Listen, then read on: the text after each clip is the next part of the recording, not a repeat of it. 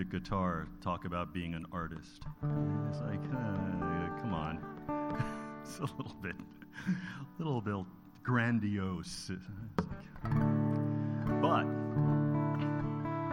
we are to make a joyful noise to the Lord.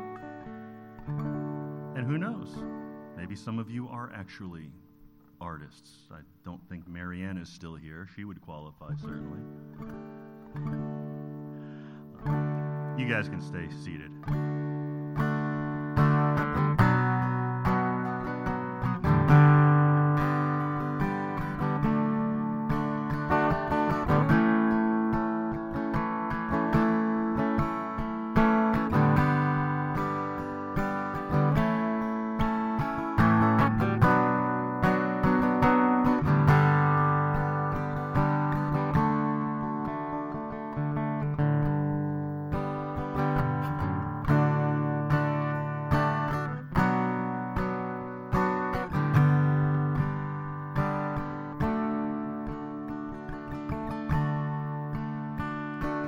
Be thou my vision, O Lord of my heart.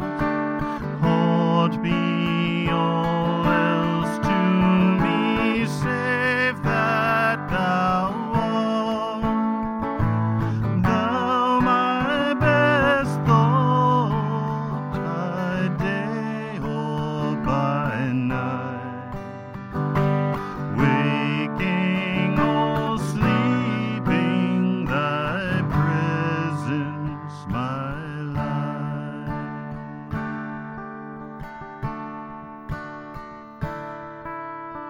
Be thou my vision, thou my true word.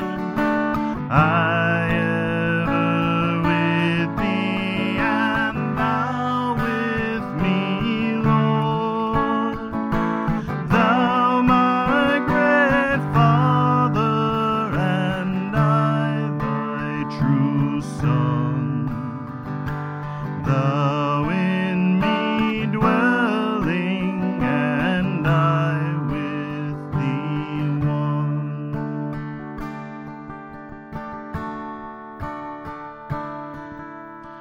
Riches I heed not, nor man's empty praise. Thou mine inheritance now and always. Thou and thou only first in my heart. High King of heaven, my treasure thou art.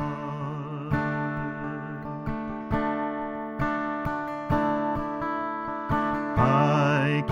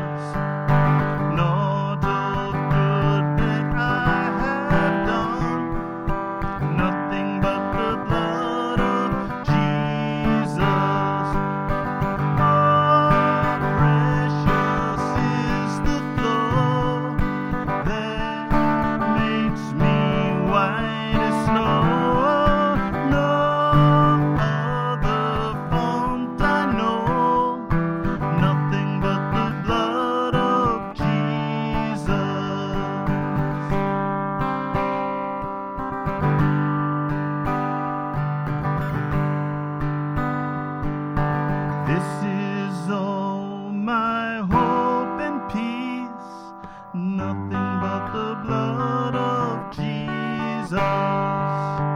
This is all my righteousness, nothing but the blood of prayer make nothing but the blood. If you would, thank you.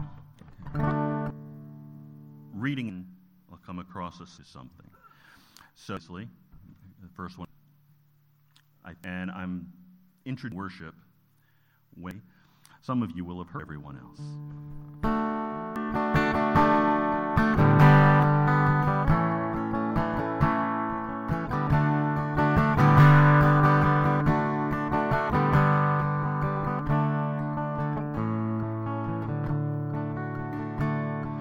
We lift up our eyes to you,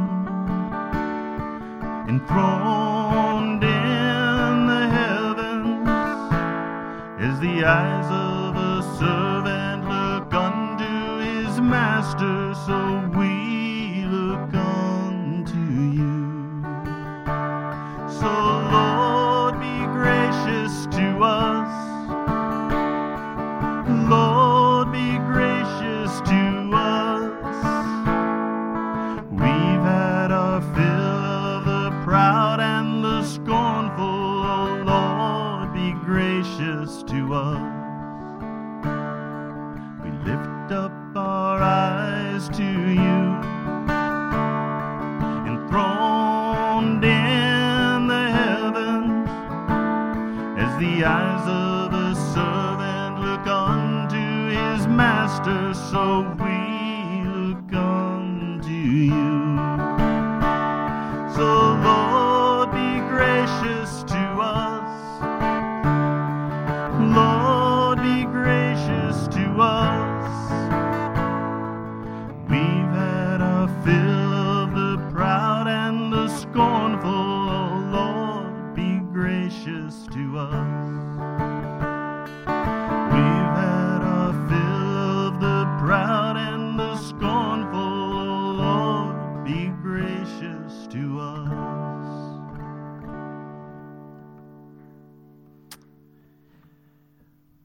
And this is from Psalm 126.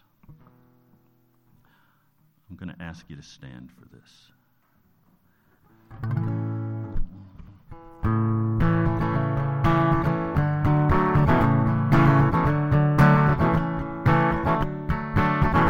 When the Lord brought back the captives of Zion, the captives of Zion, the captives of Zion, when the Lord brought back the captives of Zion, we were like those who dream. Then our mouths were filled with laughter, and our tongue with joyful shouts, and we said, the Lord has done great things for us. Hallelujah, we are glad. Hallelujah, we are glad. Hallelujah, we are glad.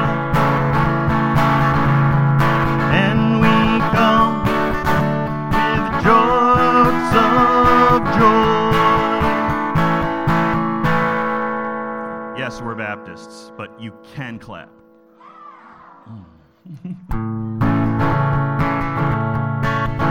When the Lord brought back the captives of Zion, the captives of Zion, the captives of Zion, when the Lord brought back the captives of Zion, we were like those who dream. And our mouths were filled with laughter, and our tongues with joyful shouts, and we said, the Lord has done great things for us. Hallelujah, we are glad. Hallelujah, we are glad. hallelujah. We are glad, and we come with shouts of joy.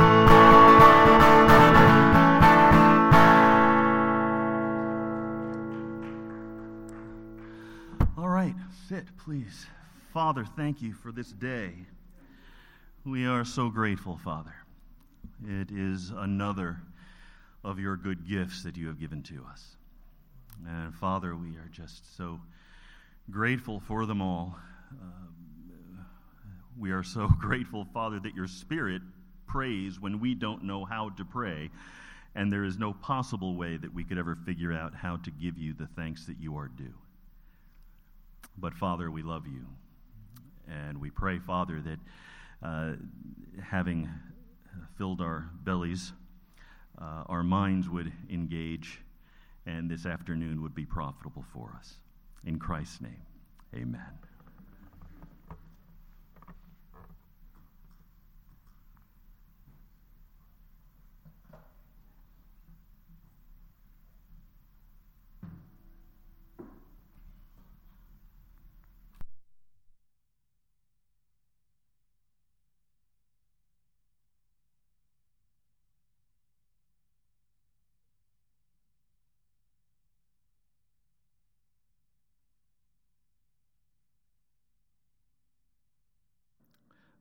And there we go.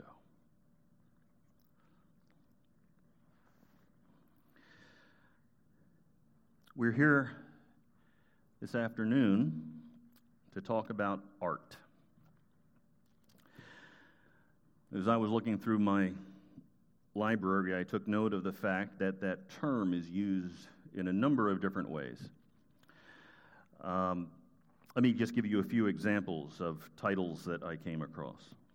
There is the art of Bible translation,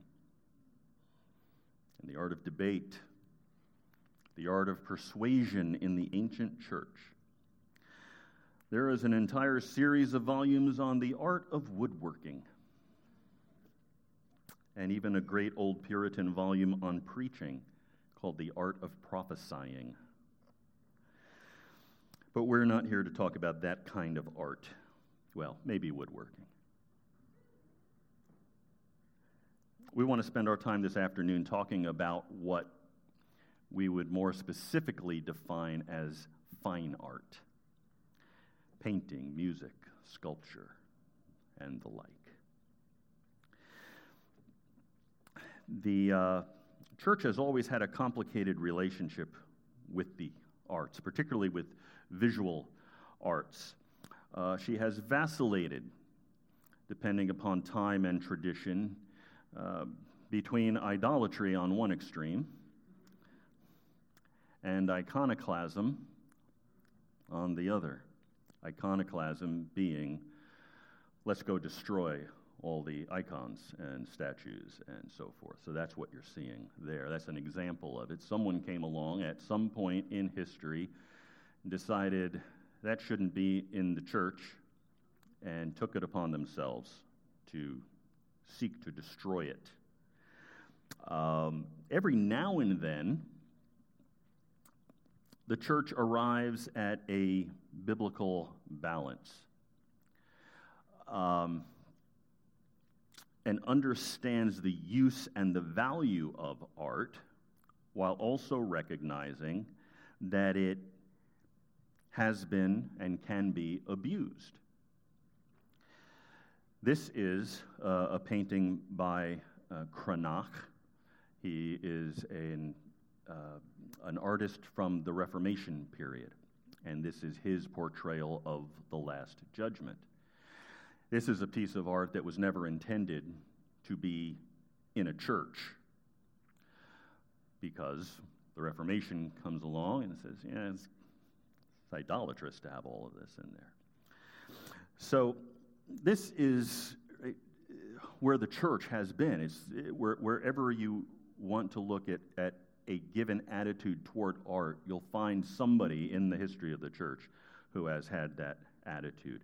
More recently, of course, there has been an added challenge. In addition to the issue of the relationship between art and the church, many have struggled to think through the issue of how one ought to respond to art when art now seems dominated by an anti-Christian view of the world. And when I speak of an anti-Christian view of the world, I'm not speaking only of that which is obviously anti-Christian. I'm not speaking only of that which is obviously pornographic, for instance, or obviously evil. I'm speaking of that which is at its core a rejection of the search for what is good and true and beautiful. We're going to talk quite a bit about those things. Instead of the good and the true and the beautiful, much modern and postmodern art seems to be on an intentional quest for that which is absurd and irrational and ugly. Stuart McAllister, I think, was right when he wrote, "Much energy and effort of our artists and cultural architects has gone into debunking, dismantling, or deconstructing all that is good, beautiful, and respected, to be replaced with the shallow, the ugly, the ephemeral." One very obvious example of this can be seen in the realm of architecture. One of the last executive orders that Donald Trump issued prior to his departure from the White House was called the Make Federal Buildings Beautiful Again order. President Biden came into office and immediately rescinded that executive order. But some legislators have now recently introduced a bill entitled Beautifying Federal Civil Architecture Act. And the bill is in response to the recognition that there is value in beauty, and that in the modern era we have lost that understanding. And as a result, instead of erecting buildings that look like this, which is the Capitol building, of course, we erect buildings that look like this, which is the FBI building. Now, this is all reminiscent of what happened in Russia under the old Soviet Union. Prior to the Communist Revolution, and the rejection of the Christian tradition and worldview, the architects of Russia created buildings like this. After the revolution, they created things like this, right, which is an example of something called brutalism in architecture, which is a very appropriate name. There are exceptions, of course, but a good deal of contemporary art is what Phil Ryken calls the art of alienation. Ryken gives it that label because this kind of art only provides one side of the picture. Some of us were talking about this over lunch. If it is true at all, it is true only about the disorder of a fallen and depraved world. But what it fails to offer, and indeed because of its disconnect from that which is true, it can never offer, is the possibility of redemption. There is no hope in art that denies the truth. And the truth is that though we exist in a ugly, fallen world, it is a world into which God has come, and it's a world which is destined for glory. So ultimately, this kind of art, as we might expect in a post-Christian world, dishonors God because it is not in keeping with the truth and the beauty of his character. So we go back to, whoops, I'm going the wrong way. All right, we go back to something like this. You're going to have a hard time finding the good and the true and the beautiful in this. So we need to recover, and for some of us perhaps what we need to recover, what we need to discover for the first time is a biblical understanding of art, as well as an understanding that art is not for art's sake. Art is for God's sake. And so As usual, I'm proceeding under a cloud of frustration this afternoon due to the extent of the subject matter and the limitations of time. So I'll, of necessity, be forced to work in very broad strokes. See what I did there? Broad strokes, art, okay, just... Sometimes right after you eat, mine's not working so well. So, if we're going to talk about a biblical view of the arts, we should probably consult the Bible. Just a thought. So, as we turn to the Bible, what are we going to find?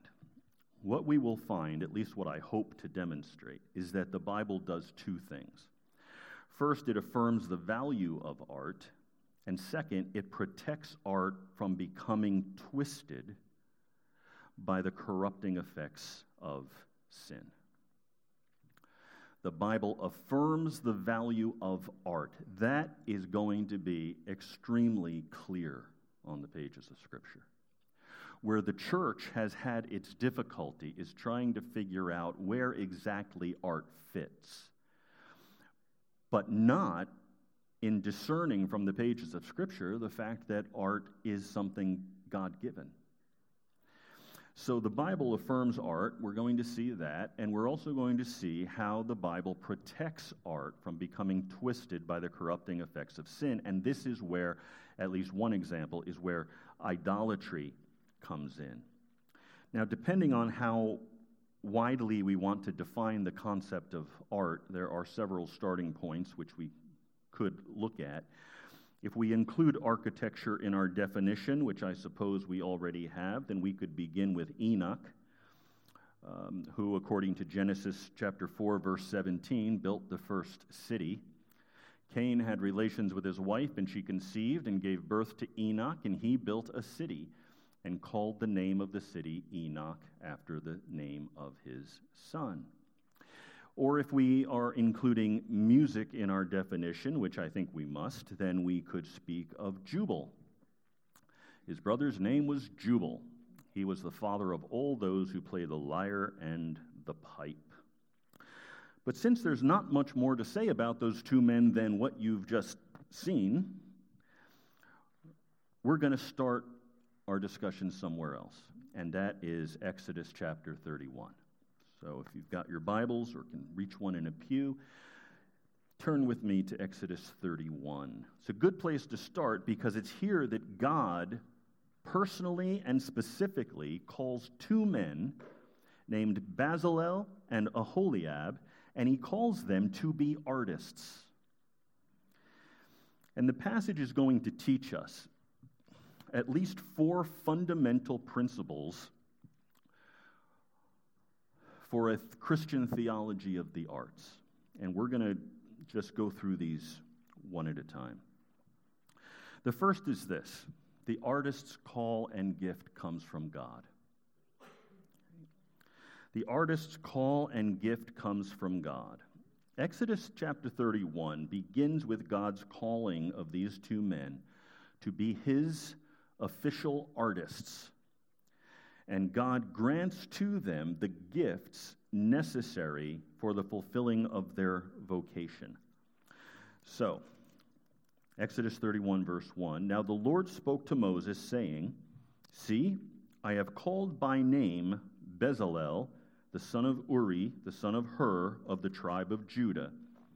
I have filled him with the Spirit of God in wisdom, in understanding, in knowledge, and in all kinds of craftsmanship, to make artistic designs for work in gold, in silver, and in bronze." We'll stop there for now. Just for context, by this point, God has already provided very specific instructions for the building of the tabernacle and all the furnishings of the tabernacle. In doing this, he has specified that this work was not to be done in some utilitarian manner. God's not a brutalist, like the architecture that we saw earlier. It was not to be the ancient equivalent of a gulag. Instead, the Lord makes a point of repeatedly telling Moses that this work is to be done skillfully. You see that in Exodus 26:1, Exodus 28:3. So, Bezalel and Oholiab are God's personal choice for the job. The scripture literally says they are called by name. This is where Oholiab is called. I myself have appointed with him Oholiab, and in the hearts of all who are skillful, I have put skill, that they may make all that I have commanded. So these artists are called, and their work was considered to be so sacred that their names have been preserved for posterity. We're talking about them today. These men were not just called, they were also gifted.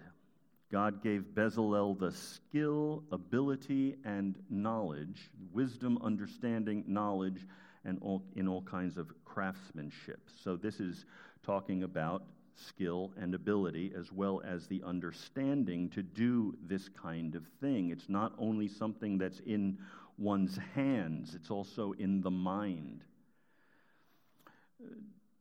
Jean Edward Veith makes the point that these terms can be used as criteria for evaluating any work of art, which may exemplify or fall short in some measure when it comes to skill, intelligence, knowledge, or craftsmanship. Taken together, those terms refer to what the artist is thinking in his mind, feeling in his heart, and then creating in his hands. The artistic work that Bezalel and Oholiab did came from the whole person, all of who they were. And this reflects a deep truth about the character of God, namely that he himself is the supreme artist. He is the supreme creator. We know this because the very first thing that we are told about what God does is that he creates. In the beginning, God created the heavens and the earth.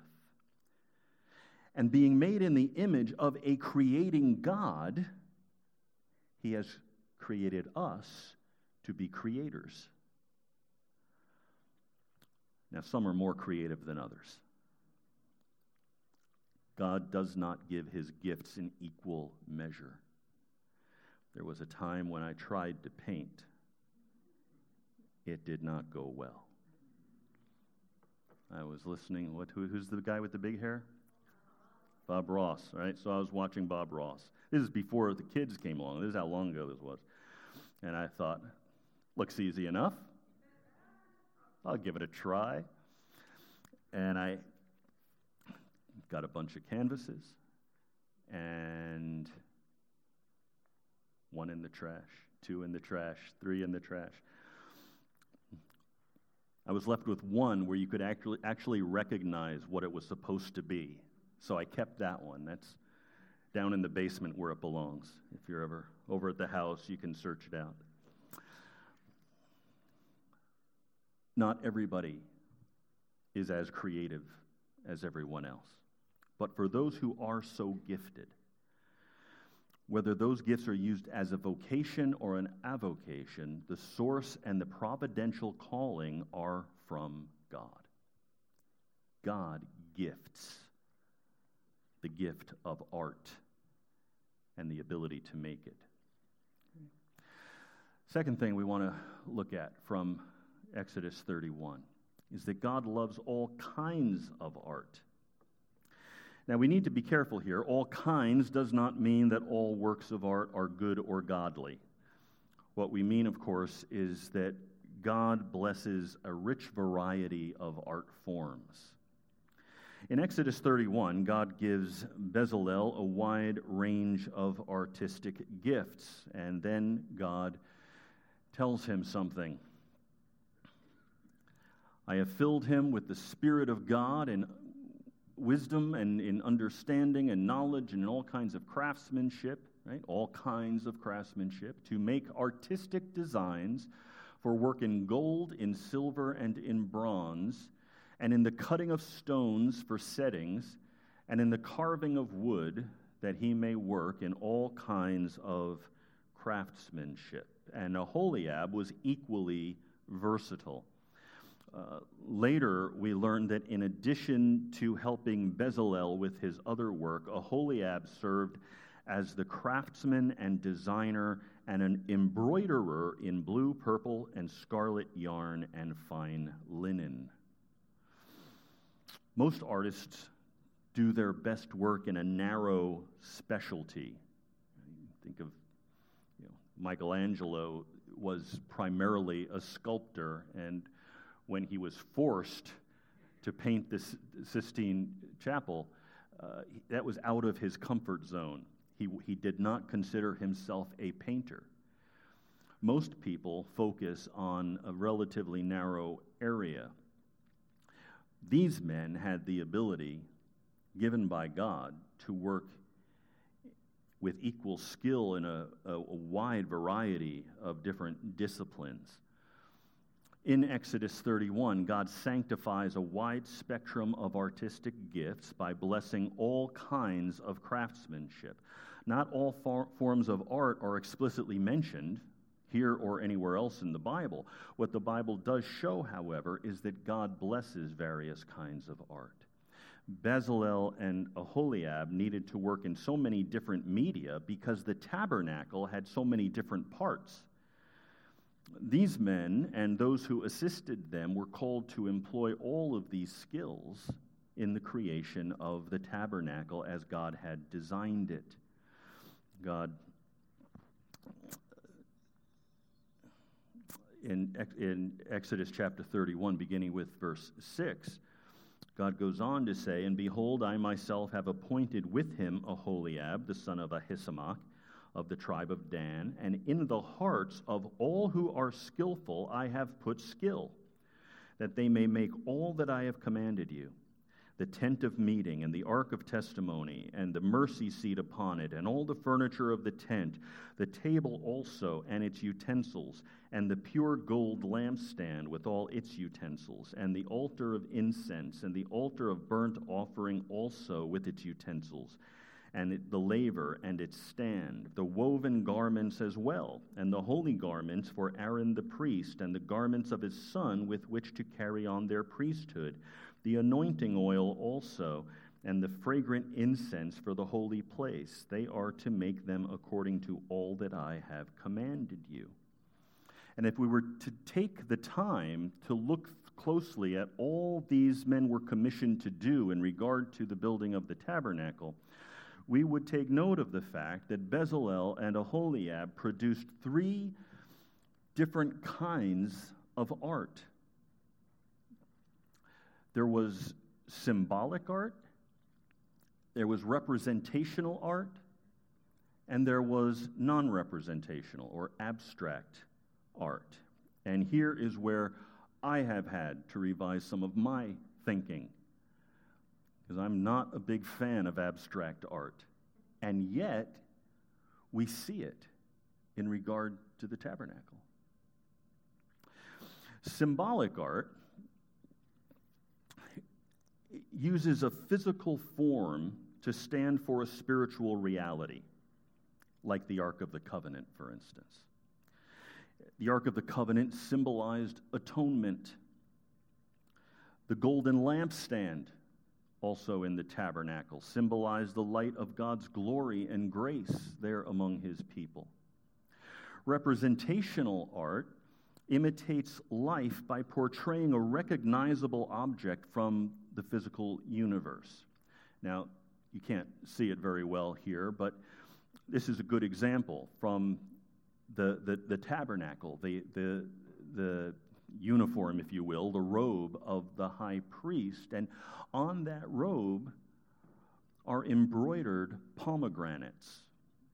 So we're taking this representation. It's something that is real in life, and we're using it as an artistic expression to imitate life. And then finally, non-representational or abstract. This is just pure form. It's the colors of the curtains in the holy place in the tabernacle, or the shape of the actual spaces as the tabernacle was designed. You'll note in verse 4 that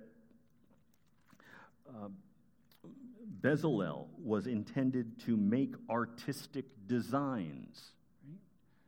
Not just paint a piece of fruit, right? But designs, things that are in the abstract.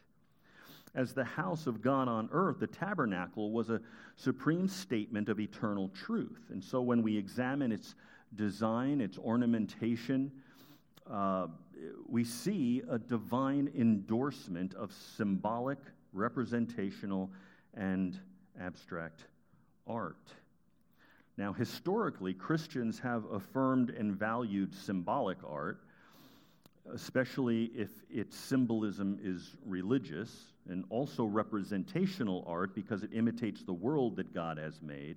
What Christians have tended to dismiss is the abstract. And as I say, this is where I'm having to rethink things. Now, there's a reason for this, of course. There's a reason why Christians have struggled with non-representational art. And the reason that I and others have struggled to appreciate this is because of its, I think it's because of this expression in modern art, which so often serves as a conduit for chaos rather than order and beauty.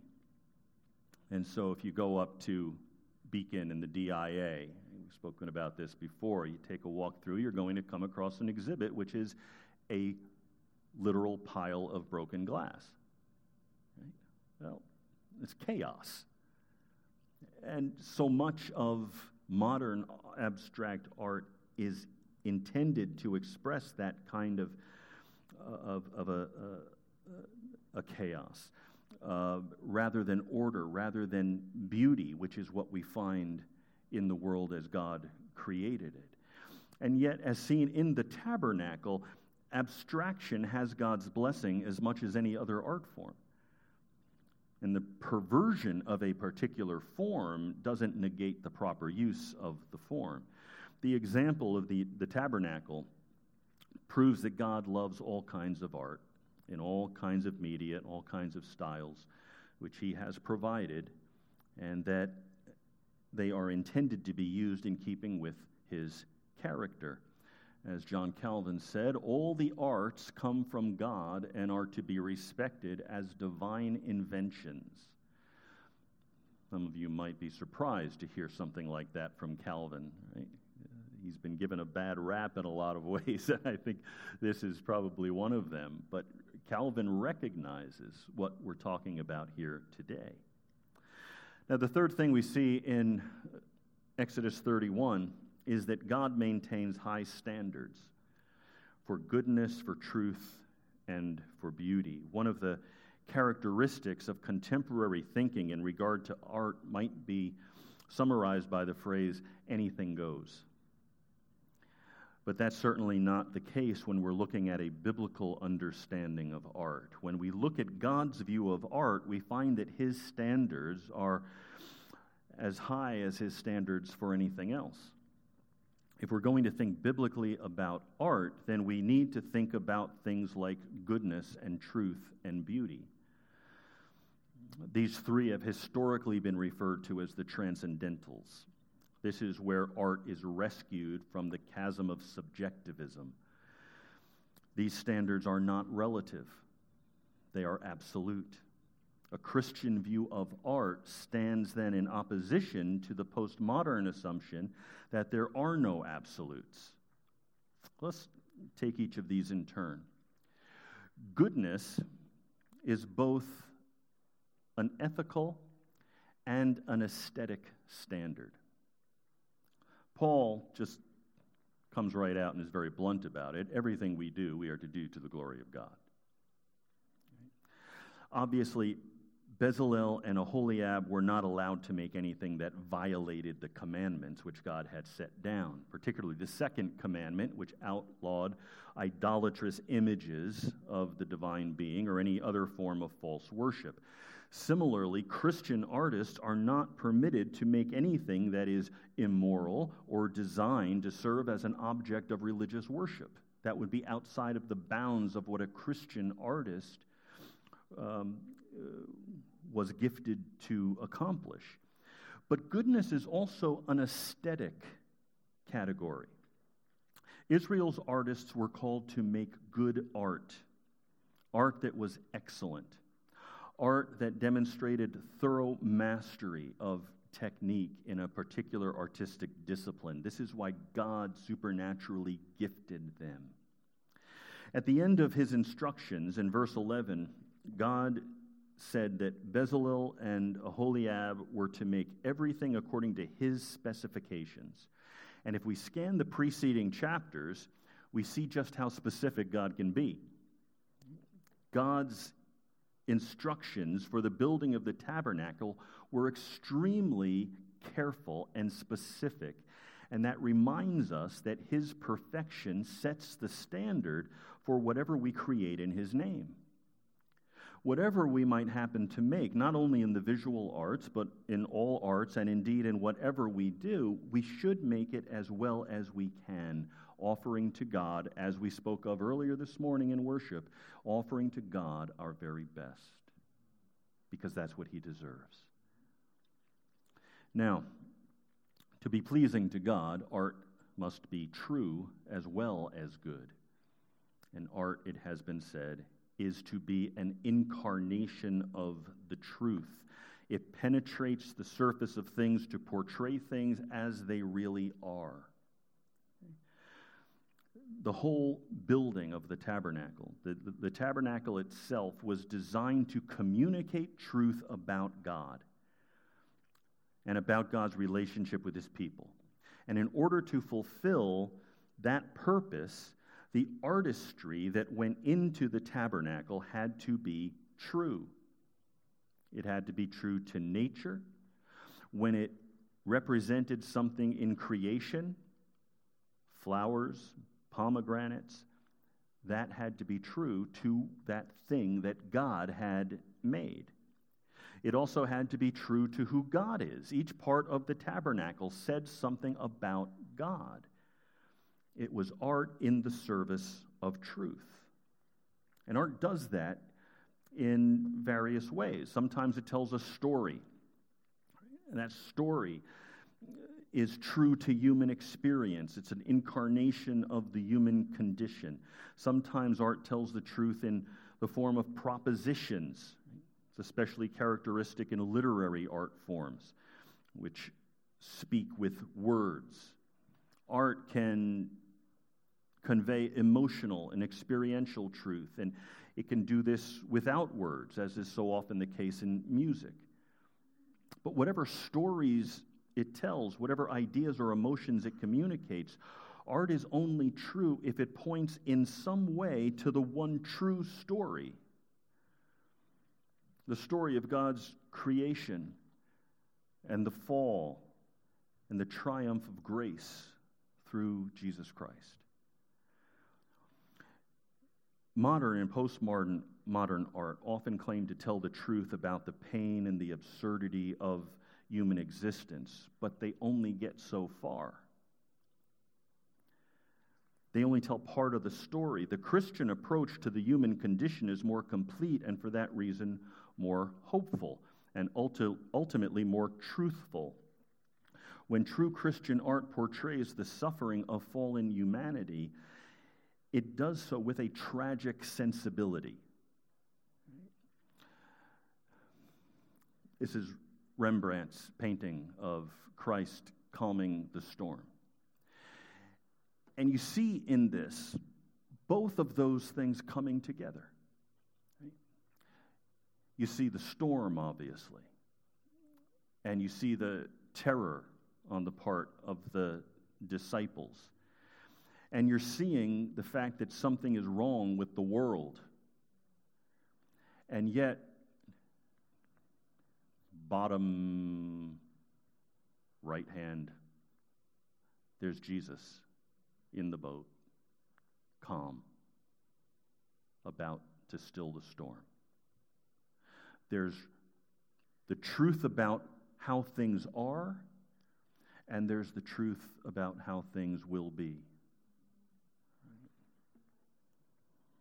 That's what Christian art does.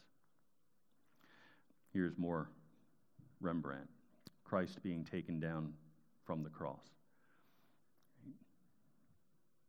That's the world as it is.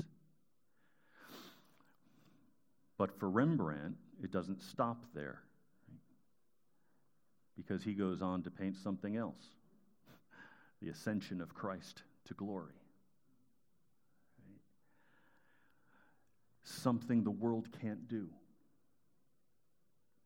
Because for the world, there's no hope, there's no redemption, there's just the ugliness that we see around us every day.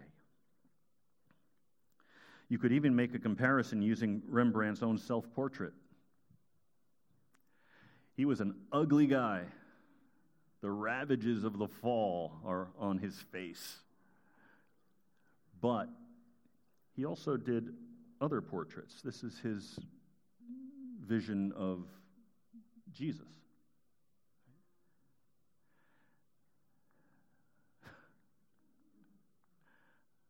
Right? So you get within the scope of true good Christian art everything, the world as it is in truth. There's a sense not only of what is, but of what can become. Christian art is redemptive at its best. Right? It's always an interpretation of reality, and the Christian ought to interpret reality in its totality, including the hope that has come into the world through the life, death, and resurrection and ascension of Jesus Christ. Rather than giving up and giving in to meaninglessness and despair, Christian art, when done well, demonstrates that there's a way out. So the kind of art that glorifies God is good and true and finally beautiful. Phil Ryken said, God is a great lover of beauty, as we can see from the collection of his work that hangs in the gallery of the universe. As we've seen from the comparison of architectural philosophies, worldview drives action. So the worldview of Soviet communism drove them to a near total emphasis on function over form, resulting in ugliness. But God considers form to be as important or nearly as important as function. And so it was not enough for the tabernacle to be laid out in the right way. It also had to be beautiful at the same time. There was beauty in the color of the fabrics, the sparkle of the gems that the priests wore, the shape of its objects, the symmetry of the proportions. The tabernacle was a thing of beauty, and God wanted it that way. God designed it that way. He made sure of this by taking the unprecedented step of endowing artists with artistic gifts by his Spirit. And all of this tells us something about what kind of artist God is. He is an artist who loves beauty. Beauty and truth then belong together.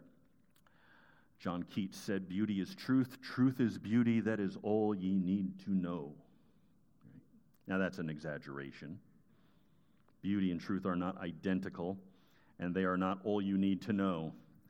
But exaggeration is part of the art form of poetry, which Keats was employing. And so we'll simply take his point, which is that truth and beauty are interconnected. The problem with some modern and postmodern art is that it seeks to offer truth at the expense of beauty. It tells the truth only about the ugliness and alienation of the world, leaving out the beauty of creation and redemption. A good deal of so-called Christian art tends to have the opposite problem. It tries to show beauty without admitting the truth about sin. And to that extent, it gives a false picture. That kind of art is being dishonest about the implications of our depravity. Such a world can be nice to imagine, but it's not the world God sent his Son to save. So what kind of art is able to meet God's standards, as we see it exemplified in the tabernacle? Not art that is bad or false or ugly, but art that incarnates the good and the true and the beautiful. In other words, our art must be in keeping with the character of God, who himself is good and true and beautiful. It's this good, true, and beautiful God who says to us in words that might well serve as a manifesto for the arts, whatever is true, whatever is noble, whatever is right, whatever is pure, whatever is lovely, whatever is admirable, if anything is excellent or praiseworthy, think about such things. That's a great description of the ethical and aesthetic norms which should serve as the foundation of art. Now, I should clarify that what we've said doesn't mean that goodness and truth and beauty are always easy to define, especially beauty, nor does it mean that Christian artists never portray anything ugly. We have truth to tell about the ugliness of the fallen world. Christianity offers the best explanation for that ugliness in its doctrine of depravity. The world has been spoiled by sin. Francis Schaeffer helpfully identifies this as the minor theme of Christian art. He says the lostness of humanity outside of Christ and the defeated and sinful side to the Christian's life. That's the minor theme. That is reality, and reality must be portrayed. But there is another side. There is a major theme, and that major theme is the grace of God that gives meaning and purpose to life. The major theme is that which defeats, counteracts the minor theme, and brings out beauty from something that is ugly. Finally, art is for the glory of God. Artists sometimes talk about art for art's sake, and what they mean is that there is intrinsic worth to art. It has a value in and of itself apart from any utility. Emerson wrote, "Beauty is its own excuse for being." Now, like Keats, if you're going to take Emerson literally, he's going too far, because even beauty serves the glory of God. But the artistry of the tabernacle at least proves that beauty has its own intrinsic value. It doesn't have to be practical. Beauty can just be beautiful and be appreciated for being beautiful. You look at some of the features of the tabernacle, and there is gold molding on the Ark of the Covenant. Why? It didn't serve a purpose. It was purely decorative. Some of the artistry in the tabernacle was art for art's sake, in the proper expression of that phrase. The problem is that art can easily become idolatry. And when that happens, art is seen to exist only for its own sake and not for any higher purpose. Or perhaps it exists for some higher purpose within creation that nevertheless falls short of the glory of God. So this is what we're seeing. Right? Paul described it in Romans 1. They exchanged the truth of God for a lie and worshiped and served the creature rather than the Creator, who is blessed forever. That's the danger of art, that is not grounded in the understanding that everything we do must be for the glory of God. The giving and receiving of art is as fallen as any other human enterprise. When we experience art, then, we've got to ask the question, whom does this glorify? Rather than dedicating their work to God, There are artists who produce it for their own glory. Even Christian artists can succumb to pride for the recognition of their work, as we all can in any endeavor we engage in. There's a reason for this, I think. It's the best things in life that threaten to steal our worship. And art is such a wonderful gift that those who love it sometimes forget to praise the giver. Anyone who doubts the tendency of artistry to become idolatry needs only to continue reading into Exodus chapter 32. You know what happens in Exodus chapter 32? Following all that we have seen about proper God-honoring art, art is used to create a golden calf. Very next chapter. The whole sordid episode shows what happens when people pursue art for their own purposes. They end up worshiping the art rather than God. So, how do artists avoid making this mistake? How do we all avoid making this mistake in whatever activity we're endeavoring? It's by acknowledging that what we're doing is a gift from God. Igor Stravinsky, the composer, said, "I take no pride in my artistic talents. They are God-given, and I see absolutely no reason to become puffed up over something that one has received." That is a very well-balanced understanding. Many of you know that when Bach wrote his compositions, at the end of each of his compositions, he would sign SDG, which stood for the Latin Soli Deo Gloria, to the glory of God alone. Art is not for art's sake, art is for God's sake. That's what the tabernacle was all about. Every detail in that sacred building was for the praise of the glory of God. The altar and the atonement cover, the mercy seat, testified to his grace. The table of the showbread proclaimed his providence. The lampstand spread his light. Even the things that were not symbolic were still there for God. This is why the tabernacle was made so carefully with such fine materials and elaborate decorations, because it was all for the glory of God. As the whole world is, by the way. John Piper made this point, and it has always struck with me in his book called The Pleasures of God. He wrote about things that could only be for God's own pleasure. Tiny little flowers growing up out of rocks on mountaintops where no people ever went. Why is it there? Because God takes joy in it. Right? Whales and dolphins, frolicking out in the ocean, and nobody's seeing it, nobody's enjoying it, but God is. Creation is like that.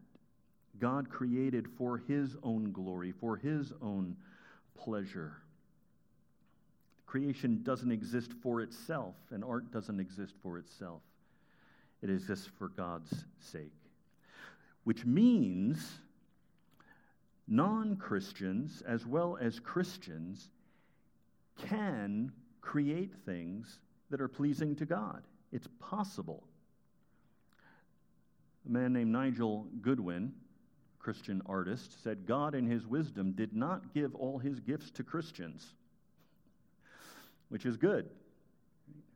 When you have some plumbing problems and you need someone to come in and fix it, I just want to know, do you know how to do this? I don't need their testimony. Right? But even if God is glorified by art that is not explicitly offered in his honor, he is most truly praised when his glory is the ultimate aim. Francis Schaeffer wrote this: Christian art is the expression of the whole life of the whole person who is a Christian. What a Christian portrays in his art is the totality of life. I mentioned a moment ago the fact that Bach would sign his compositions with the letters SDG for Soli Deo Gloria, the glory of God alone. This was a pious act on his part. He wanted to indicate that his art was an offering to God. But the important thing was not the letters that he added at the end. The important thing was the composition. The important thing was the music. That in itself was the testimony to his faith. The SDG was just some icing at the end. Right? To summarize, the artist's call and gift come from God. God loves all kinds of art. God maintains high standards for goodness, truth, and beauty, and art is for the glory of God.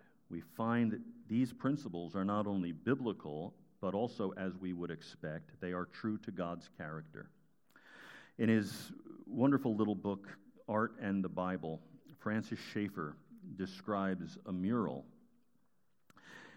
in the Art Museum at Neuchâtel, painted by the Swiss artist Paul Robert. As you may know, Francis Schaeffer spent many, many years in Switzerland. He writes this, and I know you can't really see it from here, so Schaeffer's describing it. In the background of this mural, he pictured Neuchâtel, the lake on which it is situated, and even the art museum which contains the mural. In the foreground, near the bottom, is a great dragon, wounded to the death. Underneath the dragon is the vile and the ugly, the pornographic and the rebellious. Near the top, Jesus is seen coming in the sky with his endless hosts. Now, we're going to focus in on the left side. On the left side is a beautiful stairway, and on the stairway are young and beautiful men and women carrying the symbols of the various forms of art, architecture, music, and so forth. And as they are carrying them up and away from the dragon to present them to Christ, Christ is coming down to accept them. And what Robert's mural represents is the triumph of beauty and the redemption of the arts. Scripture says that when the new heavens and the new earth arrive, the nations are going to carry their treasures into it. I think that's what he's trying to portray. Schaeffer comments that the hope of this future reality should shape the present. If these things are to be carried up to the praise of God and the lordship of Christ at the second coming, then we should be offering them to God now. May God make it so. Father, we pray that everything that we do, whether it be art as a hobby, art as a profession, whether it be a vocation, Father, whether we be woodworkers or plumbers or computer programmers or housewives or whatever the case may be, Father, we pray that we would do all to your glory. Enable us by the power of your Spirit as you enabled Bezalel and Aholiab, Father. Enable us by your Spirit to have whatever skill you desire us to possess so that you may be glorified in what we do. And we will give you thanks, Father, in Jesus' name. Amen. Well, we usually take a few minutes. If anybody has any comments or questions, we can do that now.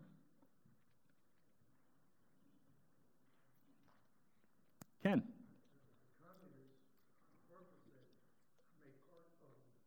Mm-hmm.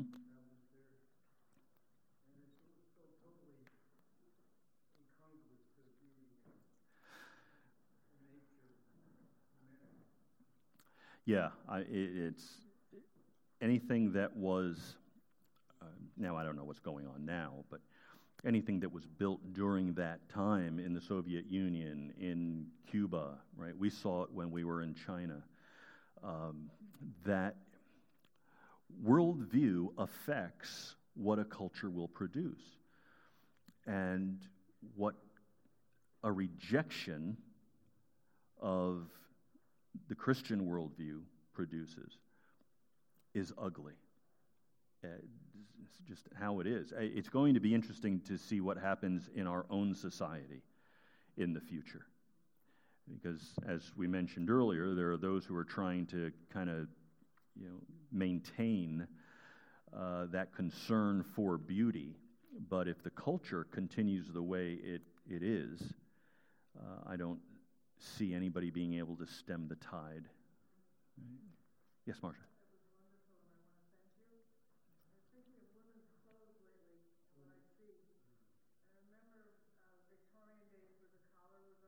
Mm-hmm.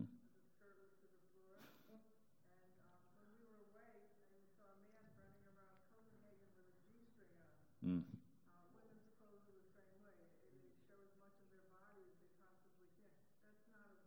Mm-hmm. Right.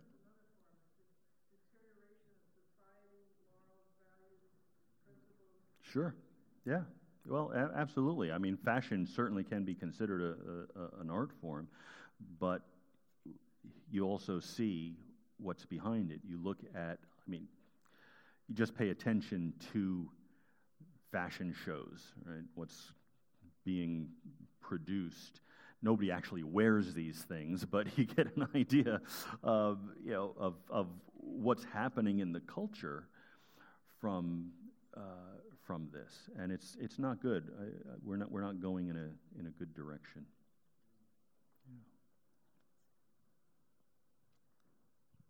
Yeah, brother.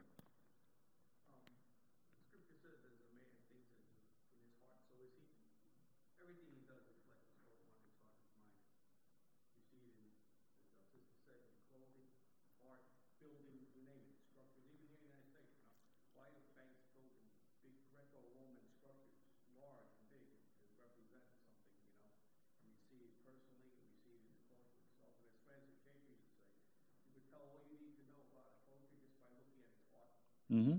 Yeah.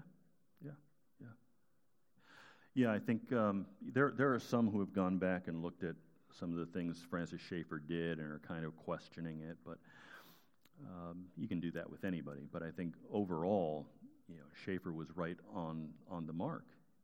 A culture is going to produce from itself. What comes out of a culture is going to reflect a culture. And certainly, one of the most obvious ways that happens is through art.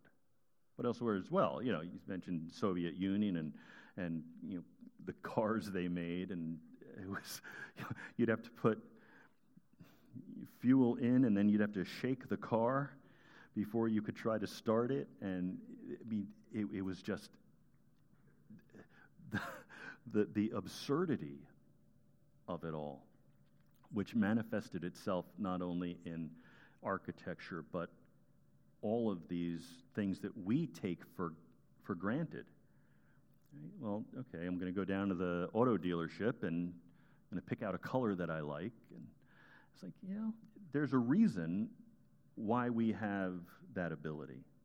There's a reason why we can go into a grocery store and have not just this kind of food, but this kind of food in all these different brands. Right? I don't like the color of that can. I'll take my beans from this company.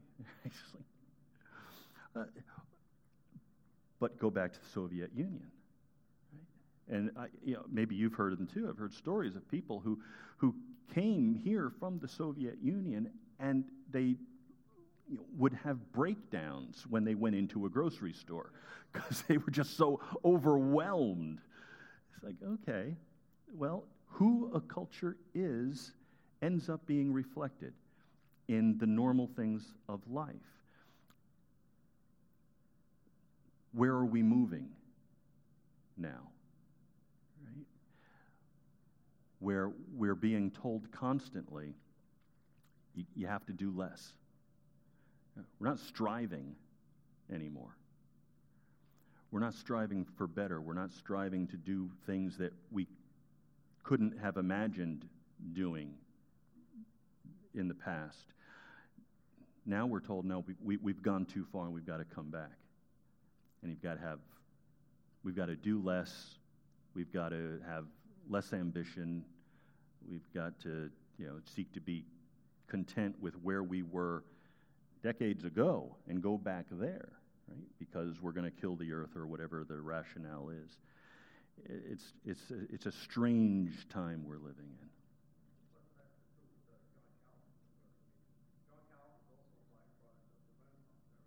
in. Mm-hmm.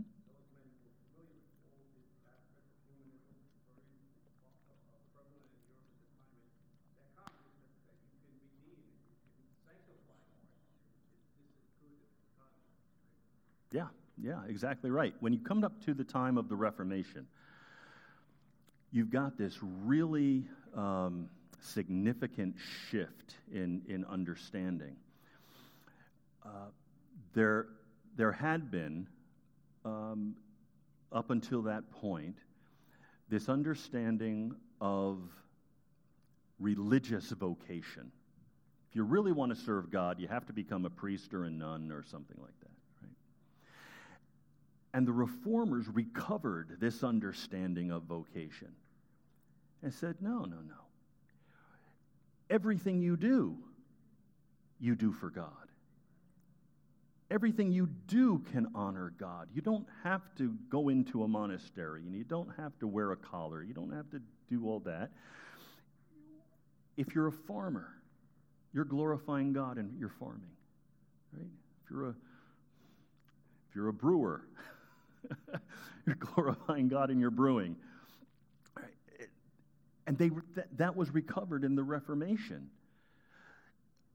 And along with that, then, comes the Renaissance. Right? Yeah, art is not just to put up on the walls of a church.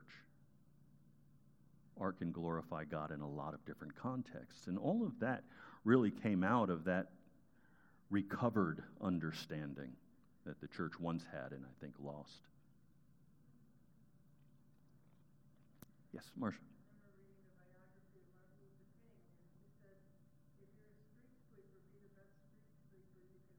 Mm-hmm. Yeah.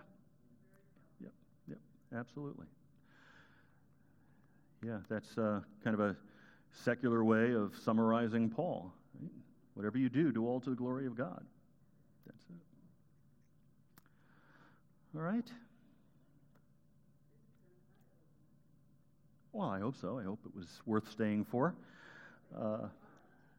I'm sorry, Tess?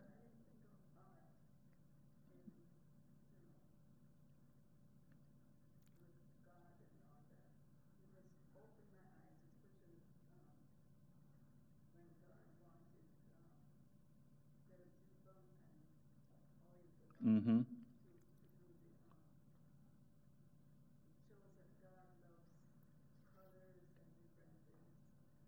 Yeah. Amen. Good. Praise God. I'm glad to hear it. Thank you. Well, Father, thanks again for today. Send us home, Father, safely, and we pray, Father, that you would bring us back together once more next Lord's Day to join together again in worship. Thank you again in Christ's name. Amen.